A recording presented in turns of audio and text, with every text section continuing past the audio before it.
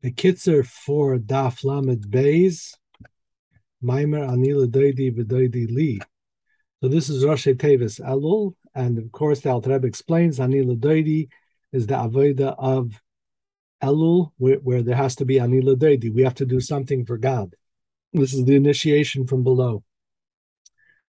And V'Doidi Li is the avoda of from Rosh Hashanah through Yom Kippur, where there you have a Hisgalus, there you have a light of God that becomes revealed in the Neshamas Yisrael. So, and from that they have the Kabbalah Salmach Shamayim, the ability to achieve this for the whole year. So during the month of Elul, we have the Hisgalus of the Yud Gimel Midas Harachamim. So the Alter Rebbe asks, if so, why is it not a Yom Tiv? And the Alter Rebbe answers with the famous mashal that the Melech is Basada. So on his way getting back to the palace, he goes through the Sada, and anybody can come and greet him. So basically, what the Yud Gimel Midas Harachmim create is this situation of absolute accessibility, that anybody can come and greet the king.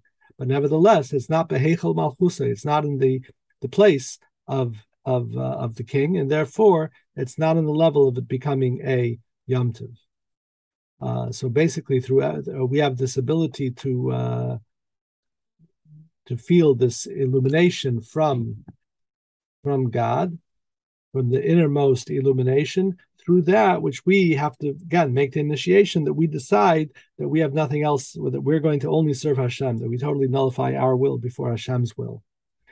And thus we become Yisrael, which is Sar Kel. So Kel is the first of the Yud Gimel Midas Harachamim, and Sar Kel means that that Kel is the Sar, is the authority inside of us.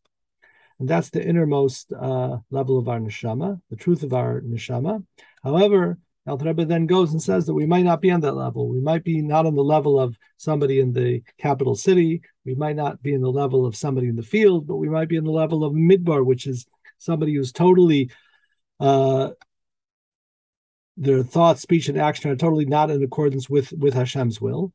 And thus we have to seek out Hashem from there. And there the Alter Rebbe explains is from that place of the negativity, which means that we have to examine our deeds and do teshuvah. And if a person sees that they examine their deeds and they're still not feeling bad about it, it's not a rachmanis. So now, adrabah, you have to realize, okay, I don't even feel it. How terrible is this? And that should arouse rachmanis.